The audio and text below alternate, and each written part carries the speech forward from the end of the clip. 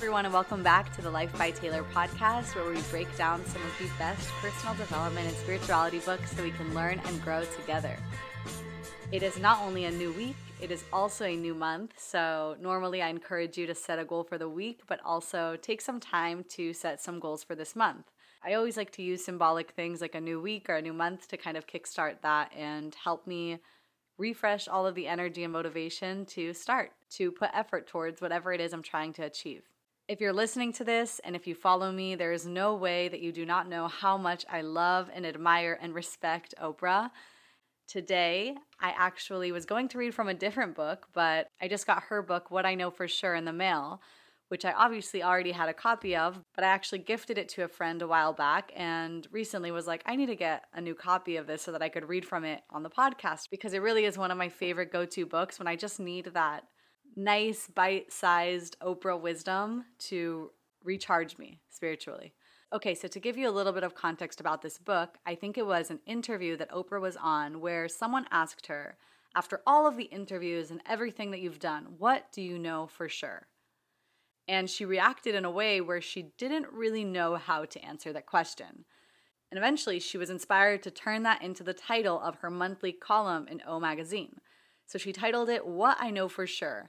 For 14 years, she would give advice and write about whatever it is she knew for sure. Eventually, she decided to look back at all of these columns, so 14 years worth of these columns, and re-edit them and turn it into a book. And that is what I'm going to be reading from today. On today's episode, I will be reading from the chapter on possibility and how to realize your fullest potential.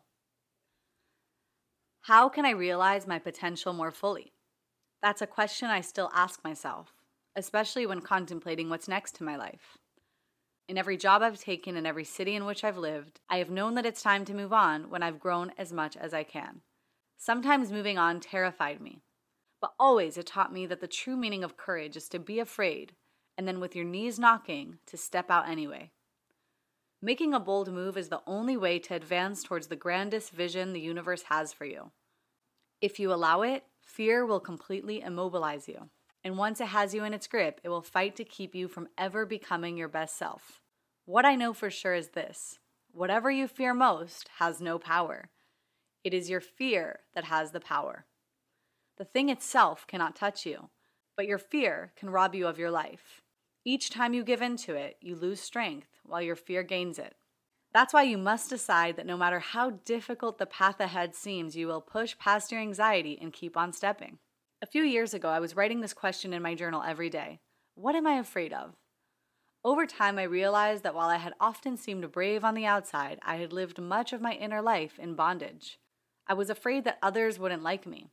I was terrified that if I said no to people, they would reject me. Everything I did, thought, felt, said, or even ate was connected to the fear I carried around with me, and I allowed it to block me from ever knowing who I really was. Dr. Phil often says, you can't change what you don't acknowledge. Before I could challenge my fear and begin changing what I believed about myself, I had to admit that yes, I had always been afraid, and that my fear was a form of slavery. Author Neale Donald Walsch says, so long as you're still worried about what others think of you, you are owned by them. Only when you require no approval from outside of yourself can you own yourself. It's true that when you summon the courage to cast a vote for yourself, when you dare to step out, speak up, change yourself, or even simply do something outside of what others call the norm, the results may not always be pleasant. You can expect obstacles. You will fall down. Others may call you nutty. At times it may feel like the whole world is rising up to tell you who you cannot become and what you cannot do. It can upset people when you exceed the limited expectation they've always had for you. And in moments of weakness, your fear and self-doubt may cause you to falter. You may be so exhausted that you want to quit. But the alternatives are even worse. You might find yourself stuck in a miserable rut for years at a time, or you could spend too many days languishing in regret, always wondering, what would my life have been like if I hadn't cared so much about what people thought? And what if you decided right now that you will stop letting fear block you? What if you learned to live with it? To ride its wave to heights you never knew were possible? You might discover the joy of tuning out what everybody wants for you and finally pay attention to what you need. And learn that ultimately you have nothing to prove to anyone but yourself. That is what it truly means to live without fear and to keep reaching for your best life. The true measure of courage is not whether you reach your goal. It's whether you decide to get back on your feet no matter how many times you've failed.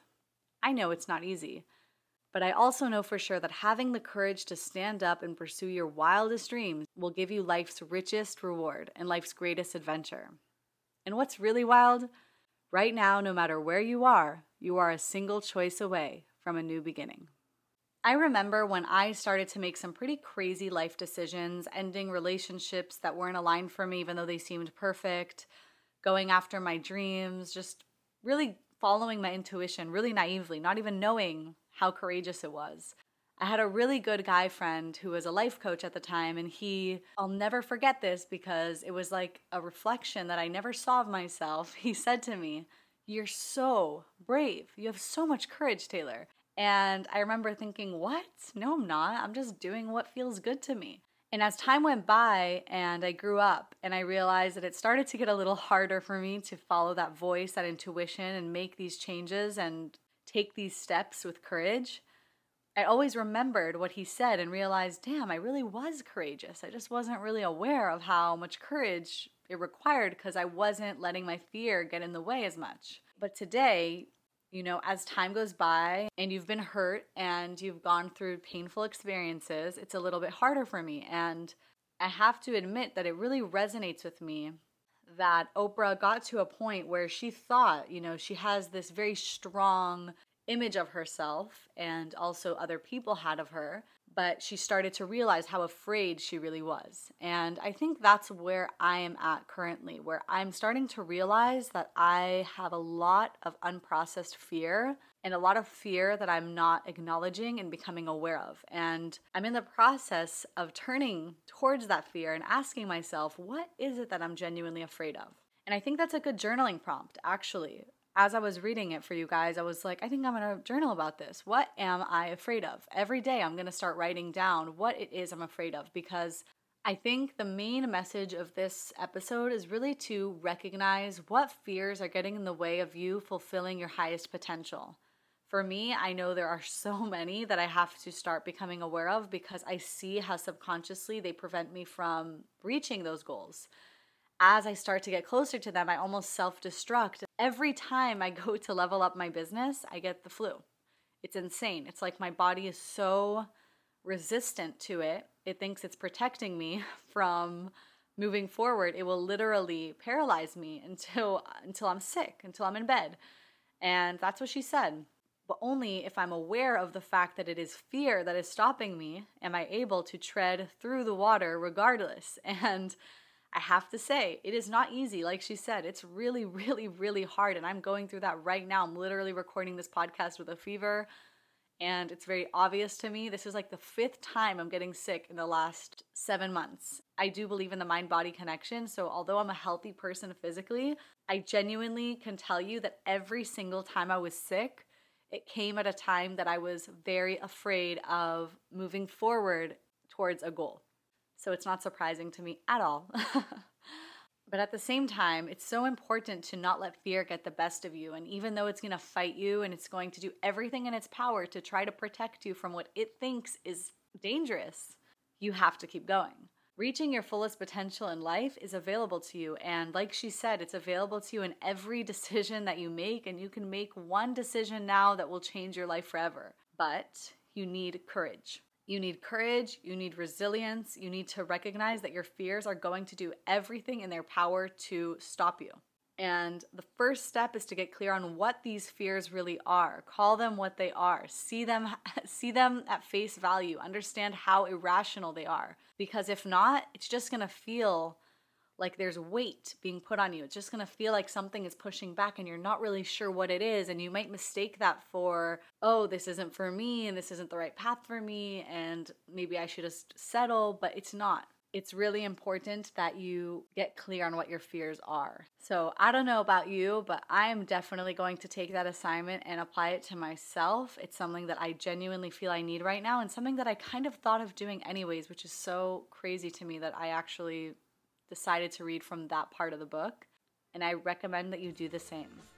I'm going to leave you with that today, and If you enjoyed this episode, or in general you're enjoying the podcast, please leave a 5-star rating, or 4 or 3, whatever feels true for you. But just please submit a rating, because obviously that is helpful. And if you enjoyed this podcast episode in particular, please screenshot it, share it on your story, tag me, and I'll be back tomorrow. Thanks again.